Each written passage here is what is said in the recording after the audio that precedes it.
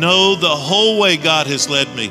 He has humbled me. He has tested me, and he will feed me. I do not need to feed myself.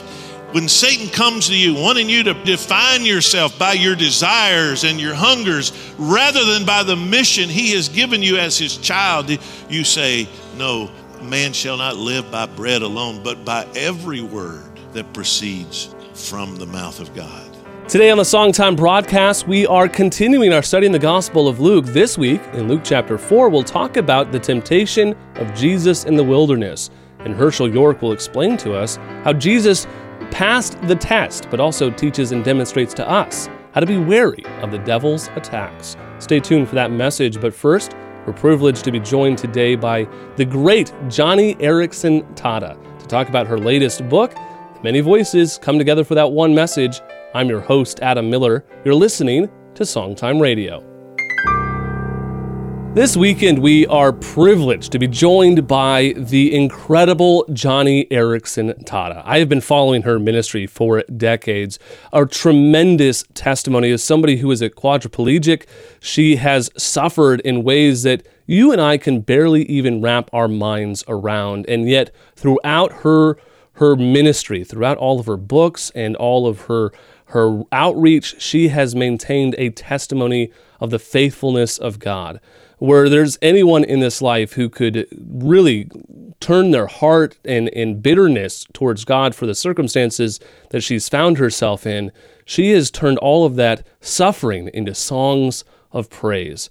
It's a real joy to have her. I am blessed to be in her presence. And Joni, it is a privilege to have you on the broadcast to talk about your book called Songs of Suffering, 25 Hymns and Devotions for Weary Souls. You've done a great job at curating all of these 25 songs, and they're really great resource for helping people to understand the glory of God in the midst of their suffering. But I'm curious how you came to choose these songs and how they pertain to the subject of suffering for our listeners and your readers. Yep. Each hymn that I selected for this book, Songs of Suffering, contains at least one powerful biblical truth that has really blessed me in my suffering.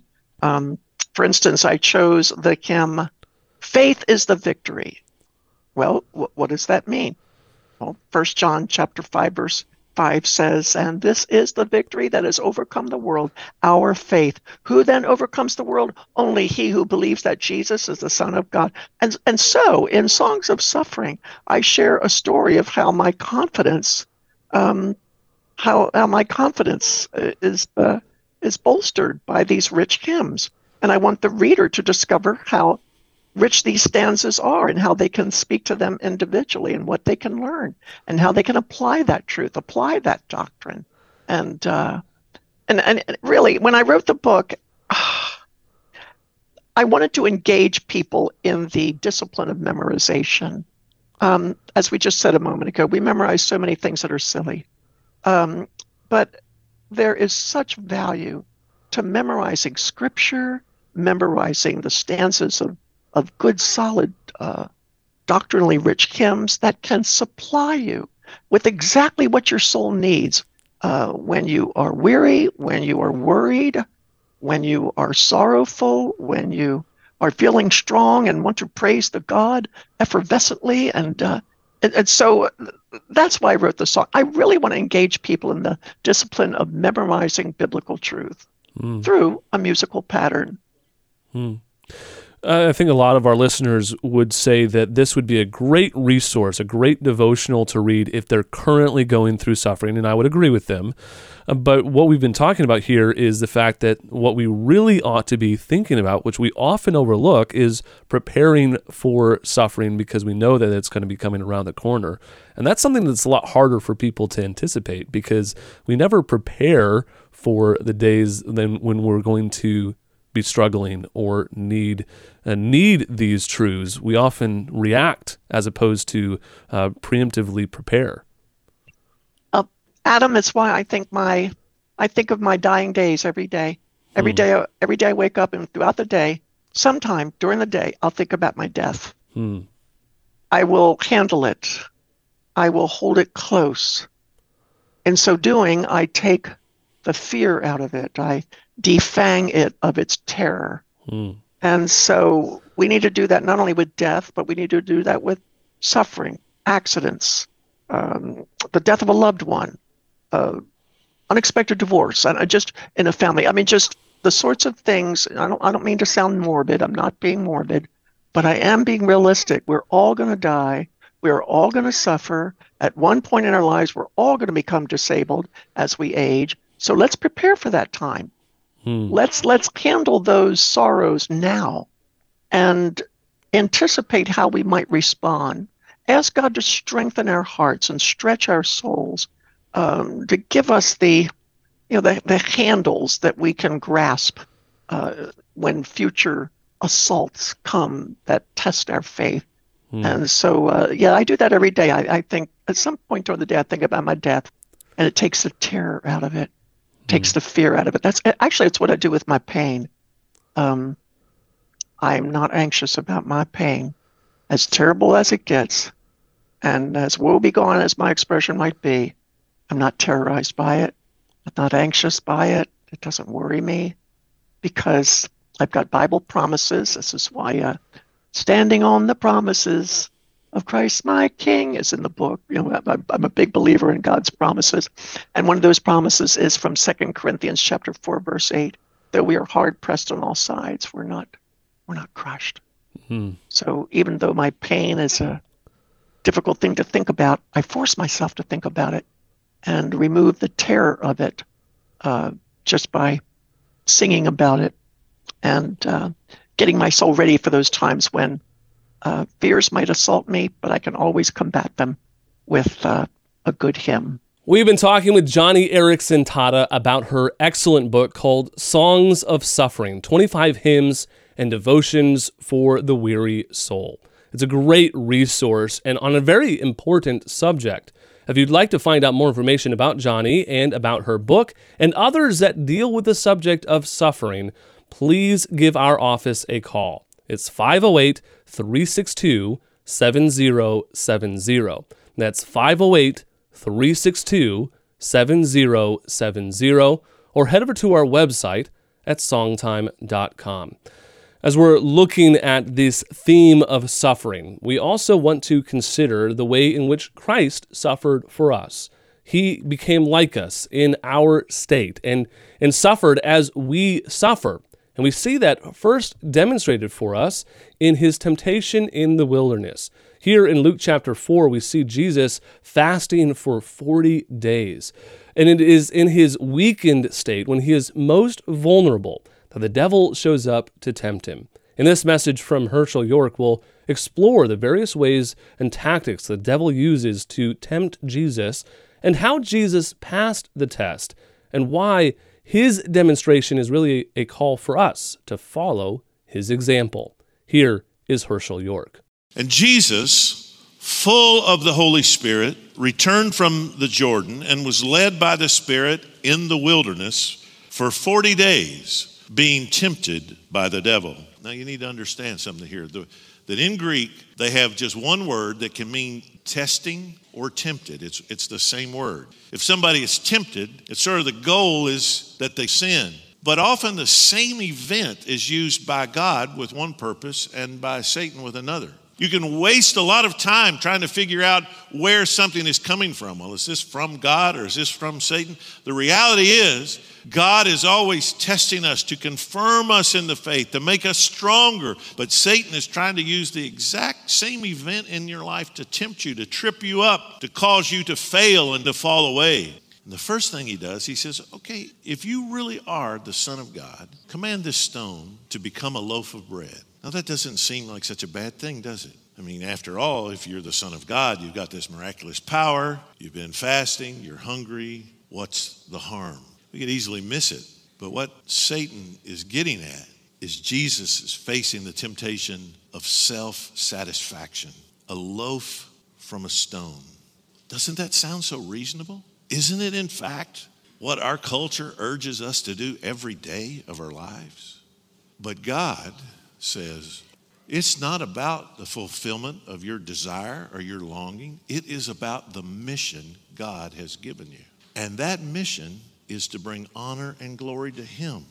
The truth is, God does want you to be satisfied with him. He wants you to have something so much more satisfying and so much more joyful and so much more fulfilling than any fleshly hunger could ever fulfill. But look how Jesus answers Satan with the duties of a common man as much as of the Son of God. The meaning of his sonship is not to stand above his fellow humans, but to live and carry out his divine mission among them and as one of them. So what's the solution to this temptation? It's a comprehensive commitment to the Word of God. Jesus answers, "It is written, man shall not live by bread alone." Do you see what Jesus is doing? Jesus is quoting this and invoking this. He's saying to Satan, it's God who has allowed me to hunger. Why? So that I know he's the one who feeds me. He says, I know the whole way God has led me. He has humbled me. He has tested me, and he will feed me. I do not need to feed myself. And when you are tested, when Satan comes to you, wanting you to define yourself by your desires and your hungers, rather than by the mission he has given you as his child, you say, no, man shall not live by bread alone, but by every word that proceeds from the mouth of God. So Satan now tries a second temptation. Verse 5, the devil took him up and showed him all the kingdoms of the world in a moment of time. And listen to what he said to him. To you, I will give all this authority and their glory, for it has been delivered to me, and I give it to whom I will. If you then will worship me, it will all be yours. Notice he doesn't invoke the name of God the Father at all. This is a temptation of self-glorification. What he's really offering is a crown with no cross. This isn't flashy, like turning stones into bread.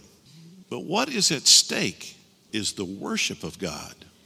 And Jesus' solution is a comprehensive commitment to the worship of God. Listen to what he says. It is written. By the way, I love that. Jesus has a very high view of the scripture, does he not? And he says, the Bible says, it's written, you shall worship the Lord your God, and him only shall you serve. He's reminding Satan that when Israel was in the wilderness, they failed, and God's instruction to them was not only one of outward duty and outward performance, but one of inward posture. You're to worship the Lord. And now he moves to the third one. He takes Jesus now to the pinnacle of the temple, the highest point on the temple. So what Satan is getting at is a temptation of self-fulfillment. He says to him, Jesus, if you really are the Son of God, throw yourself down from here. And hey, you've been quoting scripture. Let me quote you some. By the way, the devil, like heretics, is quick to quote scripture. Now be careful. Context is everything. And what do heretics do? They take stuff out of context and they use it to try and get you to do something that is not consonant with the will and the word of God, the way of God. And if you're not looking at context, you'll just buy into it hook, line, and sinker. So Satan, he quotes these verses. He says, all right, it's written. And he quotes from Psalm 91, verses 11 and 12. He will command his angels concerning you to guard you. And on their hands they will bear you up, lest you strike your foot against a stone. Even though the scripture gives this promise, it's a promise in context that as he's doing the will of God and as he's doing the mission of God, God is going to give his angels charge over him. But Jesus answers with this simple verse. Verse 12, it is said, you shall not put the Lord your God to the test. That's again from Deuteronomy 6. He said, you don't get to test the Lord. The Lord is free to test you, but you don't get to test him. And Jesus defeats Satan by the power of the written word. Oh, that we might learn that. In these three temptations, the devil has exhausted all his arsenal of weapons. He tried to use the lust of the flesh Turn these stones to bread. He came at the lust of the eyes. Look here at all the kingdoms of this world. Now the pride of life. Hey, prove you're the Son of God. Let everybody know who you are right now. The first Adam faced temptation and he failed. And as a result, he brings death to the world. But Jesus succeeds so he can bring life through his death. Man, sometimes I feel like, boy, but my faith is so small. You ever feel that? Listen, a little faith still gives you a whole Christ. That's good news. I'm not strong enough to face Satan. He's defeated a lot of men better than I am. But I'll tell you this, the cloak of invulnerability is gone. I don't have to defeat Satan. I just have to remind him that he is already defeated. When we consider the temptations that Jesus endured in the wilderness, we might disassociate ourselves from them and say that those really aren't issues that you and I suffer with. In fact, I've never been tempted to turn stones into bread, and even if I had, I wouldn't have been able to do it regardless.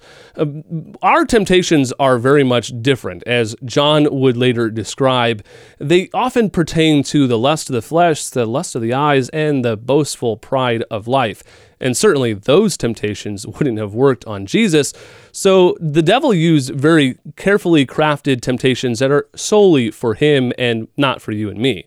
But that would be wrong thinking, because the truth is the temptations that we are seeing here, often the schemes the devil uses on us as well to get us to prioritize lesser things over the things of God. You might say, well, what is so immoral about turning stones into bread? And I would say that there is nothing wrong with it. In fact, we see Jesus doing something similar when he feeds the 5,000, which is 5 loaves and 2 fish. Although those two stories side by side give us the distinctiveness of the differences, because in the feeding of the 5,000, what is happening is that the people had chosen to learn and listen to Jesus. They were seeking Jesus over their daily needs. They had chosen Jesus over daily bread. Instead of bringing bread with them or preparing the bread before they left or staying home so they could make their bread, they chose to go out to the wilderness to spend time with Jesus. And so Jesus is demonstrating the value that is a demonstration of faith, seeking first the kingdom of God and his righteousness, and all of these things are added to you. But in the wilderness where Jesus is being tempted, he is being encouraged to put his fleshly desires over the eternal desires, his calling to seek first the kingdom of God. And there is the difference right there in plain sight. And you might say, well, I don't see that as a temptation in my own life, except for the reality that we often are putting our own desires over that of the desires of God. In fact, we probably do that more often than we're willing to admit, where we choose the temporal things over that which is eternal. We choose treasures of this world where moth and rust corrupt, where thieves can break in and steal, over eternal treasures. And that's what we see here in the metaphor of choosing bread over the Spirit of God. This is our temptation that we often face, and one that if we don't address in the biblical manner, we will fall prey to this temptation on a daily basis. So what is the response? It's actually the words of Jesus. It's been our theme verse for this series, Luke 9:23 and 24. Is to deny ourselves. If we really want to come after Jesus, we must deny ourselves, we must take up our cross daily and follow him. Instead of our daily bread, we must seek our daily relationship with Jesus. That is not something you can just do on a Sunday morning and get your stamp of approval and then go about your own kingdom and your own righteousness and your own works for the rest of the week. Daily, we must consider Christ above all things and choose him before we choose anything else. Here is a call to self-evaluation. When's the last time we truly chose Christ and chose the kingdom of God and his righteousness over our own base daily desires or needs? It's a reminder that this is a temptation that we all fall prey to, and one that we must confess and seek to rectify as we are advancing the kingdom of God and called to be his missionaries in this world. I hope that we've been able to encourage you today, and maybe you'll go back and read Luke chapter 4 again and study along with us as we seek and pray together to be used mightily for the kingdom of God and His glory. If we have been able to bless you, I hope that you will be a blessing to us in return. You can write to us at Songtime Radio, P.O. Box 100, Barnstable, Massachusetts, 02630, or you can give us a call. It's 508-362-7070. You can also head over to our website at songtime.com, or you can look us up on social media. On behalf of everyone here at Songtime, we want to thank you for listening. From Cape Cod, I'm Adam Miller with our theme verse, Luke 9:23 and 24.